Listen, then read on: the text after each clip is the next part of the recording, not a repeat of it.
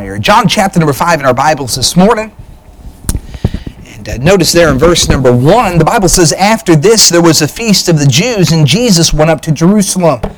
Now there is at Jerusalem by the sheep market a pool, which is called in the Hebrew tongue Bethsaida, having 5 porches. In these lay a great multitude of impotent folk, of blind, halt, withered, waiting for the moving of the water. For an angel went down at a certain season into the pool and troubled the water. Whosoever then first, after the troubling of the water, stepped in, was made whole of whatsoever disease he had. And a certain man was there which had an infirmity 38 years. When Jesus saw him lie, and knew that he had been now a long time in that case, he saith unto him, Wilt thou be made whole? The impotent man answered him, Sir, I have no man when the water is troubled to put me into the pool. But while I am coming, another steppeth down before me. Jesus saith unto him, Rise, take up thy bed, and walk. And immediately the man was made whole, and took up of his bed, and walked, and on the same day was the Sabbath." Let's pray together. Father, I pray you would work in this service. Give us ears to hear. Father, I pray that really your word would transform us this morning. Lord, I know some have come and they've got burdens that they bear. Others, Lord, may be tired or whatever it may be. But Father, I pray today that we would listen on purpose. God, I pray that this passage would come alive. And I'm praying your Holy Spirit would work in my heart as well as the hearts of these your people that have gathered to hear it preached. Would you move, Father, in a powerful way? Lord, if there's one today that's never been saved, I pray that they would no longer delay. I pray they wouldn't put it off. I pray today will be the day of salvation for them. In Jesus' name, amen. We've been going through the book of John on Sunday mornings, and I find it very ironic how fitting it is that as we've gone through the first 4 chapters, now we enter the 5th chapter, how ironic it is that over and over and over again, Jesus makes a statement that he is the promised Messiah. And you understand the purpose of Christ coming, and we've highlighted it before, was not just for the miracle of Cana of Galilee. And in the next chapter, the chapters that come, it's just not for the healing of the impotent man. It's just not for the feeding of the 5,000 and the walking on the raging sea and calming that storm. It's just not for the blind man and Nicodemus to hear that message preached. But the purpose of Christ coming is for the people to listen and to recognize that Christ is the promised Messiah. Let me say this morning that Jesus Christ is the Savior of the world. Jesus is not Muhammad. Jesus was not, Confucius. He was not a great teacher. He was not some great individual that came along to reform and a reformationist. But no, Jesus Christ came to be the Savior of the world. The Bible says that Christ came into the world to save sinners, of whom I am chief. And all through these 4 chapters, and now into the 5th chapter of John, Jesus has made it abundantly clear that he is the promised Messiah. He said in John 1:29, John said, Behold the Lamb of God, which taketh away the sin of the world. He said in John 1:41, he first findeth his own brother Simon, and saith unto him, We have found the Messiah. And it was Andrew. He found his brother in John 1:49. It was Nathanael that said, Rabbi, thou art the Son of God. Thou art the King of Israel. In John 2:11, this beginning of miracles did Jesus in Cana of Galilee, and manifested forth his glory. There at that wedding of Cana, the servants acknowledged that he was the Messiah. They saw Christ for who he was. In John 2:19, Jesus, as the religious crowd was gathered, began to rip him apart. What authority do you have?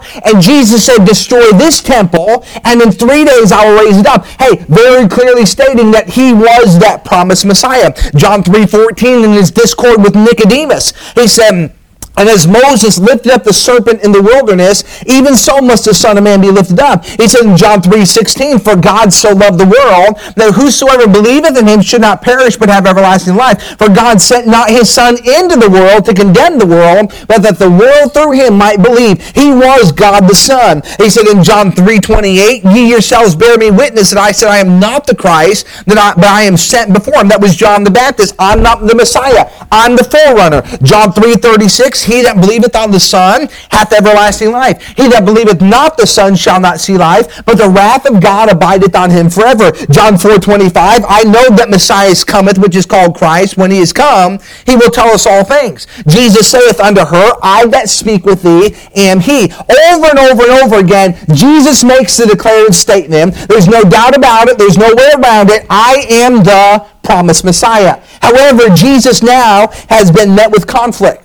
And it's happened before, where the religious crowd, they've questioned him, they've got mad at him, they've despised him, and they are moving toward Calvary. You understand, all of a sudden when Jesus was at Pilate's hall, and the crowd was screaming, "Crucify him," it wasn't something that just overnight happened, but no, it was building for quite some time. It started with the religious crowd when they heard that he said that he was the Messiah. They hated him yet the more for his words and for his teaching. They despised him, and conflict is taking place, and drama is happening. And it's during that time that Jesus comes to John chapter number 5. And the Bible says here, after this, there was a feast of the Jews, and Jesus went up to Jerusalem. Remember, there was 3 times a year the Jewish men were required to go and worship there in the temple. The Passover, this is most likely not the Passover feast, but it would have been another feast that the Lord had gone up to. And feasts were big things. Man, it was a big time of worship. It was a time of fellowship. It was a time of food. It was a time of hearing the Word of God again proclaimed. And everybody is at this feast. And Jesus, like all good Jewish citizens, made their way up to the feast, made their way to Jerusalem to participate in that service. And the Bible says as he enters into the gate of Jerusalem, and verse number 2, it says, "And there is at Jerusalem by the sheep market a pool, which is called in the Hebrew tongues Bethsaida, having 5 porches." Jesus enters through the sheep gate. Many of you, well, as I look out of the crowd, probably half of you were here last year when we preached through the book of Nehemiah. And I don't know if you remember, but we preached about the different gates in Nehemiah, the different symbols that they signified and testified of. But in the story of Nehemiah, as they rebuilt the wall, it starts with the sheep gate. And this was a gate that was designed for the shepherds to lead those sheep into the temple to be slaughtered and sacrificed. And there was a special gate designed for the sheep. And what a wonderful picture that the Lord Jesus Christ, He is our shepherd, but Jesus Christ was also a humble sheep. And Jesus Christ enters through the sheep gate. And I'm so thankful today that we have a Savior that was in all points tempted like as we are, yet without sin. I'm so thankful that our Savior became meek and lowly, and He was willing to be that sacrifice for our sins. Jesus comes through that sheep gate, and this story begins to unfold. In the first verse 2 through verse number 5, Jesus points out and really illustrates the religious blindness of the Jews. The Jews were stuck with their law. They were stuck on their traditions. They were stuck on, this is how we've done it for so many years. We are right and everybody else is wrong. And Jesus comes along to not only to preach the law, but He came to fulfill the law. And yet they were blinded by their religion. Let me just say this morning, religion will blind you. Religion will blind you. Think about all the different religions of this world. And I think about you go over to India, the Hindus. And boy, what do they have? They have their prayer wheel, and they have their meditation, and boy, their goal is to reach another nirvana, and their goal is through meditation to be more holy and more pure, and they're blinded to their lost condition. I think about the Muslims. I think about how their pilgrimage to Mecca, and they're getting up early in the morning when they're praying to Mecca, and they've got their prayer rugs that they roll out. And I think about how many are blinded by their Muslim religion. I think about the Roman Catholic Church. Boy, they've got their rosaries, and they've got their communion, and they've got their Hail Marys, and they've got their, let's go to the priest and confess, oh Father, I've sinned, and confess their sins. And by the way, we've got in our Protestant and Baptist churches as well. You know, my name is on the roll. My daddy built this church. My great uncle used to pastor this church, and this is my pew. And when I was 12, I was baptized in the baptismal tank. And we've got our religious deadness and our blindness in our local churches today. And Jesus did not come to confirm the blindness, but He came to shine that light in the world. He came to show that He was the Messiah. It says, "Let your light so shine before men that they may see your good works and glorify your Father which is in heaven." And so Jesus comes to the temple, he comes to Jerusalem to shine a light on their religious deadness. And as we see here in this passage, he comes to Jerusalem and he comes to the sheep market. It says in verse 2, now there is at Jerusalem by the sheep market a pool, which is called in the Hebrew tongue Bethsaida, having 5 porches. Notice here the religious blindness. Notice the place where he entered. The sheep market was by the sheep gate. It says in Isaiah chapter number 53, who hath believed our report, and to whom hath the arm of the Lord been revealed? For he shall grow up before him as a tender plant, and as the root of the dry ground. He hath no form or comeliness, and when we shall see him, there is no beauty that we should desire of him. He was despised and rejected of man, a man of sorrows and acquainted with grief, and we hid as it were our faces from him. It says in verse 7 of chapter 53, he was oppressed and was afflicted, yet he opened not his mouth. He was brought as a lamb to the slaughter, and as a sheep before her shearers is dumb, so he openeth not his mouth. Jesus Christ was that Passover lamb. He was that perfect sacrifice that God expected to cover man's sin. Jesus Christ illustrates he's the great shepherd. He's a great sheep. He says he comes to that. There was by the sheep market a pool. Notice here we see not only the place, but notice the pool is called in the Hebrew tongue Bethsaida. Bethsaida it means mercy. And do you understand there were a number of impotent folks that were lying around this pool of mercy? What were they hoping for? The blind, halt, withered, what were they hoping for? They were hoping for mercy, for the water to stir, for the angel to visit that pool so that they could jump in and their disease, their blindness, their lameness, it could be healed. And boy, they're all sitting around there begging for mercy. Let me just say that's exactly where mankind lies as a whole. Boy, we're begging for mercy. We need mercy. Mercy is getting something we don't deserve. Listen, I deserved the lake of fire. The Bible says, for all have sinned and come short of the glory of God. We deserve separation from God in hell because of our sin. And yet Jesus Christ was willing to have mercy upon me. When I was an 11-year-old boy, the Holy Spirit put me under deep conviction. I knew I was lost on my way to hell. I knew that Jesus Christ was the only way to heaven, and he was willing to have mercy upon me. When I lifted up my voice and I asked for his forgiveness, the mercy of God was applied to my life. They were sitting by that pool needing mercy. I wonder this morning, has there been a time in your life when you saw yourself lost, blind, halt, withered? You saw yourself in need of the mercy of God, and you by faith alone, apart from works, trusted Christ to be your Savior. Hey, there was a pool of mercy, Bethsaida, but it goes on in verse number 2, it says in having 5 porches. If you ever study numerology in the Bible, numerology is a fancy term, all right? Numbers, all right? The Bible talks about different numbers are significant, and they illustrate different things. For instance, you've got 3 is a big number. I think about 3 days in the grave. I think about God the Father, God the Son, God the Holy Spirit, body, soul, spirit. You've got 7, which is the day of creation, the number of perfection. You've got 12, the Israelites, the apostles. You go through the Bible, and many times numbers signify something. The number 5 in the Word of God many times will illustrate grace and favor. Remember when Joseph revealed himself to his brothers? They're all sitting at the table, there's 12, but 11 of them are sitting before Joseph. And the 10 oldest brothers, boy, they're all in a row. They're all shocked at how Joseph got it all lined up. And Benjamin was the youngest. And Benjamin's food was 5 times what his brothers were.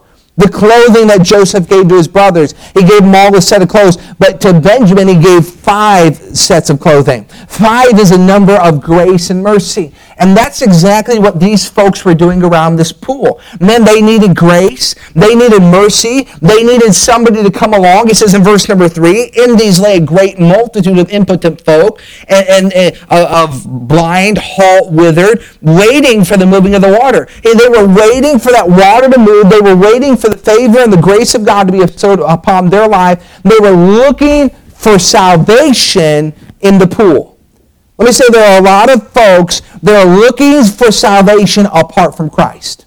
They're looking for salvation in a religious service. They're looking for salvation in a religious experience. For instance, Pastor, when I went to this meeting, I spoke in tongues. When I spoke in tongues, I was lifted to this new level, and that's when I was saved, when I spoke in new tongues. They talk about that the gift of speaking in tongues, that extra special gift. Listen, speaking in tongues is not salvation. It's not a feeling. It's not an experience. I've talked to people, especially at Christian camps, when I preach at Christian camps. Kids will come and they'll say, well, Pastor, when I was 5 years old, I was crying and I came to an altar and Mama made me pray this prayer and I felt so good. And they're basing their salvation upon an experience instead upon fact. They're basing their eternity on a feeling that somebody says they can have instead of the Word of God. Listen, our foundation has got to be the Word of God. Our faith is not grounded in a preacher. It's not grounded in a church. It's grounded in the Lord Jesus Christ. Faith is the substance of things hoped for. Is your faith in Christ alone? If it's not, you're standing on shaky ground. Your faith cannot be in a pool. It cannot be with those lying around you waiting for a miracle. It's got to be in Jesus Christ and Christ alone. And so Jesus shows up. The crowd, by the way, don't you love how it says in verse number 3, in these lay a great multitude of impotent folks? Folks, that's exact. Hey, you look out at Huntsville, 200,000 people, and boy, they are lost. There's a great multitude of impotent folks. Hey, when somebody's impotent, man, they can't do anything. Man, they're just laying there on their bamboo mats. They're just laying there hoping for a miracle. That's it. Men in whom the God of this world has blinded their eyes. That's exactly what's taking place here. And Jesus shows up. I always love it when Jesus shows up and shines a light, right? So what does he do? Notice as we see the place, he shows up there at the sheep gate by the pool of Bethsaida, 5 porches, all the things that stand there. Notice the people. There was a great multitude. The whole world lies in darkness and blindness. The Bible says, with whom the God of this world hath blinded their eyes. The blind folks can't see. The crippled folks can't move. The withered folks can't work. And what were they doing? It says in verse number 3, they were waiting for the moving of the water. What were they waiting for? The religious system, they were waiting for the Messiah.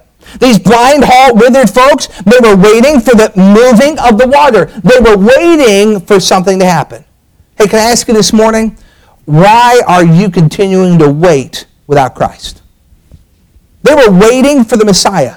The Bible says today is the day of salvation. Listen, it's not tomorrow. It's not next week, next month, next year. It's not when you're an adult or you're on your deathbed. No, today's the day of salvation. And I see so many folks that will delay in their salvation experience. They're just waiting. They're sitting around, twiddling their thumbs, saying, well, I've got it tomorrow. After I do this, after I participate in this, after all these things take place in my life, then I'll get saved, and then I'll follow the Savior. No, the Savior is drawing you right now. The Holy Spirit of God has you under deep Holy Spirit conviction. Then today is the day of salvation. But there they are waiting. So we see the place, we see the people. But notice the person in verse number 5. It says, and a certain man was there which had an infirmity 38 years. By the way, it's amazing how Jesus went to this certain man.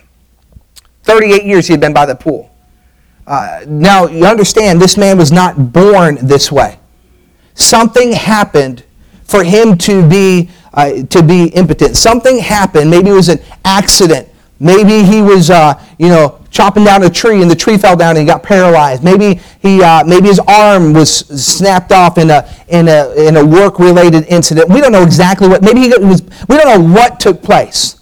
But for 38 years, this man is sitting by this pool. A certain man. You know what's amazing? 38 years also illustrates the Israelites. It's no accident. It's not coincidental that Christ picked that certain man. Why? Because that's exactly what the Israelites did. Remember, they came out of Egypt. They wandered, they went through the Red Sea. They complained about no water. They complained about no food. And then they came to the Mount Sinai, where they got the law. Moses goes up. They've got the law. These are the commandments. God says, all right, you're going to go claim the promised land. And yet, remember, they came to that Jordan River. They sent the spies out. 12 spies came back. 10 said, don't do it. 2 said, do it. And the Israelites heard the news, and they said no to God, and they wandered for 38 years until that generation. 40 years was the total amount, but 38 years after they had received the law was an amount. They had the law. They had the commandment of God. It says in Deuteronomy chapter number 2 and verse number 14, that was the amount of time they wandered in the wilderness until that generation died off. 40 years total in the wilderness, 38 years in judgment because of their disobedience. Here's a man, he knew the law, Israel had the law, and yet they were wandering apart from God. And so Jesus looks at this certain man. 38 years he'd been lying there. Look in verse number 6. It says, when Jesus saw him lie, and knew that he had been now a long time in that case, he saith unto him, wilt thou be made whole? The inquiry, Jesus asked him, he said, wilt thou be made whole? Let me say, some folks don't want to be cured. You realize that? Some folks don't want to be saved. Because they know, if any man be in Christ, he is a new creature. Old things are passed away, and behold, all things are become new. They realize when I get saved, my desires in my life needs to line up with the Bible. They realize when they get saved, there's going to be a change in their life, and they're not willing to forsake their sin to follow the Savior. There are folks that don't want salvation because they know the consequences that come along with it. They know the change, and they're not willing to do that 180 and turn from their sin and turn to the Savior. And this, Jesus said to that man, he said, wilt thou be made whole? You've seen it at Home Depot. You've seen it at the stoplights, Lowe's, wherever it may be. Folks that will stand out front with that sign will work for food. Let me just say something. They're working, when they hold those signs, they make good money. I think I told you guys about washing windshields on the street corner. There's great money in that. You know, I may have looked like a bum with a raggedy shirt and on the street corner washing those windshields, but man, I was making $100 an hour, man. I'm telling you, you're not starving washing windshields. Hey, those folks that sit there and we'll work for food, you know, we're hungry, whatever. Man, most of them don't. Now, there's some, okay? And I'm not going to make a blanket statement and say all of them, but some of them, they don't really want to work. They just want you to unroll the window and give them $3, and so they can. They don't want to change. And Jesus looked at that impotent man. He said, "Sir," he said, "wilt thou be made whole?" Do you really want to get better? Do you really want to walk away cured? Do you really want your life to be transformed by me, the promised Messiah? And let me say, the religious leaders of the day, the Jews as a whole, they had their religion, they had their pool, they had their system, but most of them did not want to move from darkness to light. They were satisfied with the status quo. And so Jesus asked that man, he said, wilt thou be made whole? Notice in verse number 7, the impotent man answered him, Sir, I have no man when the water is troubled to put me into the pool. But while I am coming, another steppeth down before me. I see the ineptitude of this man. He said, I have no man. Will you be the one to help others come to Christ? Church. You know, the world is saying, many of them are crying out, I want eternal life. You realize suicide is on the rise. You know, suicide, you know what it is? It's a desperate cry for help. You see teenagers running away from home, crying out for help. You see many folks that will start doing drugs and go into those drugs and those pills, crying out for help. Alcohol, crying out for help. The world is crying because they're missing the salvation that's in Christ and Christ alone. And you know what they're looking for? They're looking for a coworker to come along and say, hey, wilt thou be made whole?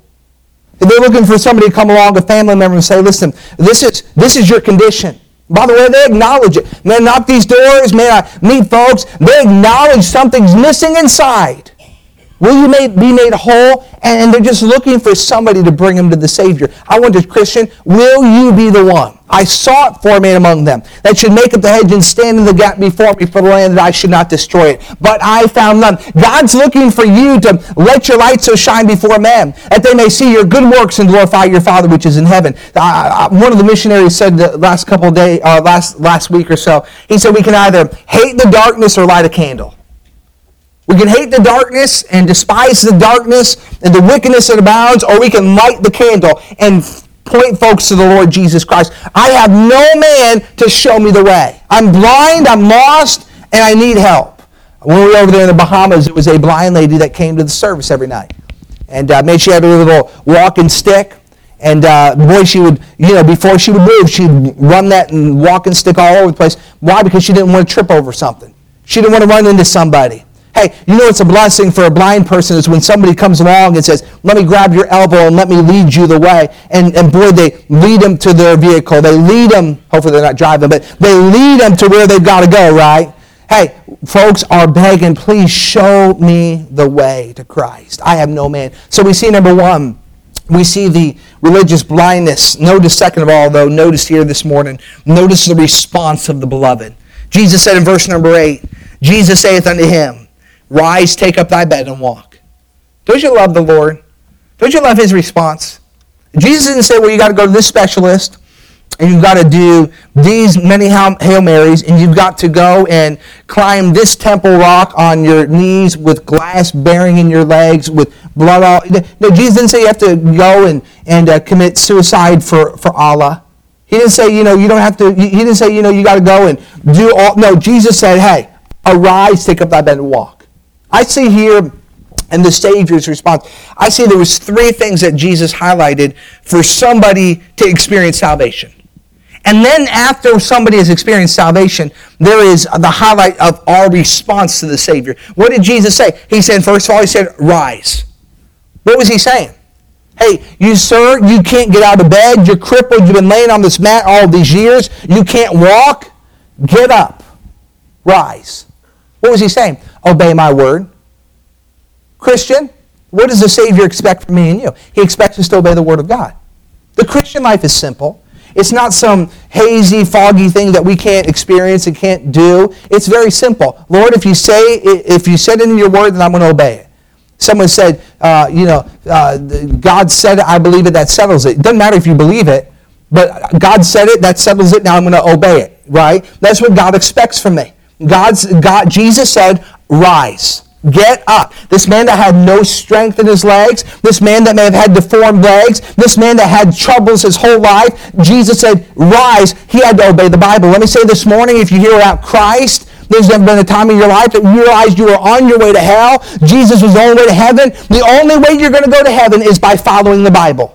You've got to be born again. Except a man be born again, he cannot see the kingdom of God. You've got to go the Bible way. Lord, I know I'm a sinner, for all have sinned and come short of the glory of God. Neither is there salvation in any other. For there is none other name under heaven given among men whereby you must be saved. I realize that salvation is in Christ alone. Believe on the Lord Jesus Christ, and thou shalt be saved in thy house, if thou shalt confess with thy mouth the Lord Jesus, and believe in thine heart that God hath raised him from the dead. Thou shalt be saved. I realize my condition. I realize who Christ is. I'm confessing my sin, turning my back on my sin. I'm confessing Christ, and now I'm going to walk in obedience to your word. It requires obedience to the Bible. Can I ask you this morning, has that experience taken place in your life? Let me ask you, Christian, are you obedient to the word of God in every aspect, every facet of it? I think about kids so many times. Many times kids will obey when they want to obey. You ever notice that? They'll obey when they want to. But boy, when it comes to bedtime, I know your kids are perfect, right? But I know certain kids, boy, they don't want to go to bed, right? They want to stay up, right? They want to eat candy. They want to, whatever it is, right? They obey on their timetable many times. Hey, Jesus didn't say on your timetable, rise. He said, no, obedience right now. To obey right away is complete obedience, right? So we see the command, rise. There was obedience to his word. He says, notice, take up thy bed. Number two, there was no relapse. He was laying most likely on a bamboo pallet that he would rest on during the day. You've seen those bamboo pallets where you roll them up, kind of like those bamboo shades. You roll them down and you lay down on them. Jesus said, rise, take up thy bed. Hey, reach down, roll that bed up. What was Jesus saying? Sir, you're not coming back to this spot tomorrow. But you're going to go and you're going to get a job. You're going to be productive. You're going to move on with your life. There are many Christians that fail to move on for God. They've obeyed in salvation, but they're just hanging out at the pool of Bethsaida. They're hanging out there. Why? Because that's their comfort zone. Listen, God has not called you to be comfortable. He's called you to be conformed to his image. We're not supposed to be going back to Bethsaida. We're not to be relapsing. If any man be in Christ, he is a new creature. Old things are passed away, and behold, all things are become new. Jesus said, no man having put his hand to the plow and looking back, is fit for the kingdom of God. Jesus said, pick up your bed. When one gets saved, they get a new desire, they get a new drive, they get a new leader, and they get a new purpose. Hey, Jesus said, your job is no longer to be here begging for food. Your job is no longer to hang out Bethsaida, waiting for the water to stir. You've been healed, you've been made whole. Now go and walk in newness of life. You know what that means for me? I better be making sure I'm walking forward, not going backwards. I was reading just briefly this morning. I was looking at a book about purity, and they were talking. This man just highlighted something. He said, he said most people, they talk about wanting purity in over pornography. They want purity in relationships. They want purity. But they're not willing to forsake it all, and they're not willing to be accountable to somebody. They say with their lips, "I want victory," but when it comes to the action, they're not willing to move on. They're not willing to be accountable. They're not willing to make sacrifices. They're not willing to have nothing to do with that. And Jesus said, listen, you've got to burn the bridges. You've got to burn the bridges. Hey, can I ask you this morning, are you going backwards or are you going forward? Number one, rise, obey the Bible, obey the word of the Lord. Number two, no relapse. Take up thy bed, and then notice his responsibility, and walk. Let me say, folks, this morning, it's your responsibility to walk. When somebody's baptized, by the way, if you're here, time out, plug for baptism. Some of you need to be baptized, all right? Talk to me about that. Let's get you baptized. But when somebody's baptized, remember, they're standing there, they give their testimony experience, their salvation testimony. And then pastor grabs a hand behind the neck, and they grab on, and the words are, buried with him in the likeness of his death, and raised to walk in the newness of life. When somebody gets saved, their responsibility is to walk in the newness of life. I am now a child of God. I am to come out from among them and be ye separate, saith the Lord. I am to love not the world, neither the things that are in the world. I have been saved not to sit and stew, but I've been saved to serve. I've been saved to go on for the Savior. I wonder this morning, are you walking? As newborn babes desire the sincere milk of the word, that you may grow thereby. Chrissy is 9 weeks away from the baby coming out. And boy, when that baby's born, you know what I expect that baby to do? I expect that baby to cry, eat, have messy diapers, and to keep us up at night. Because that's what a newborn baby's supposed to do, right? But I don't expect Josiah to cry, need his diaper change, and need mommy's attention all the time. Why? Because he's 9 years old. You here this morning? And boy, you've been saved for 9 years and you're still a baby? Folks, it's time for us to walk. It's time for us to grow up. It's time for us to obey the word of the Lord. And I love in verse number 9 as it comes to the close, it says, and immediately, don't you love the description? It wasn't a week later, it wasn't a day later, it wasn't an hour later. Immediately the man was made whole and took up his bed and walked, and on the same day was the Sabbath. Jesus Christ did a miracle.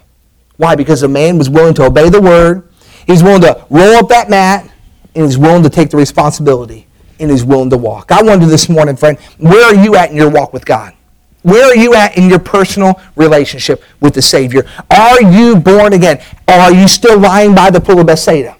Are you still looking for mercy and not finding it in religion? Christ is the answer. Jesus is the promised Messiah. It was not in their sheep gate. It was not in their feast that they were having. It was not in the mercy and the pool and the favor that was bestowed upon those poor folks there. The solution was the Savior. The man had to see the Savior, had to hear the Savior, arise, take up thy bed and walk, and he went on as a healed individual. I wonder this morning, where are you at in your walk with God? Today is a day of salvation, and today for you believers is a day for you and I to walk in newness of life. I wonder where are you at today. Let's pray together. Father, we love you. And the Lord, really simple statement. Rise, take up thy bed and walk.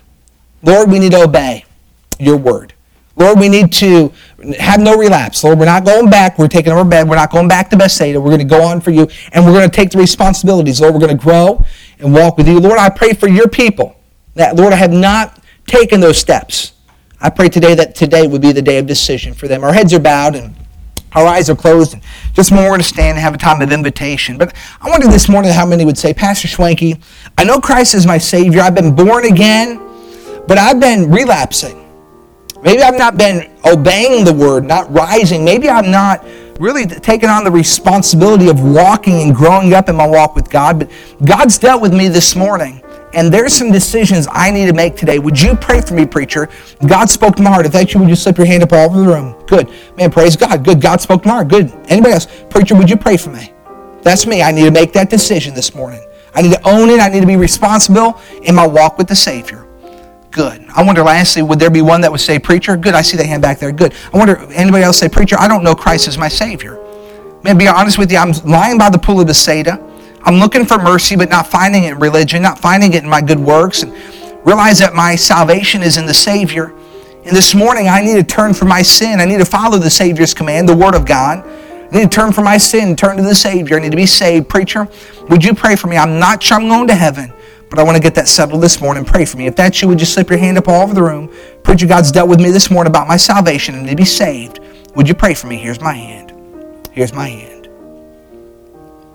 Well, Father, I thank you for your word this morning. Thank you for speaking to our hearts. Thank you for challenging us. Lord, help us to leave different than when we came in Jesus' name. Amen. Let's all stand together. Our heads are bowed and our eyes are closed.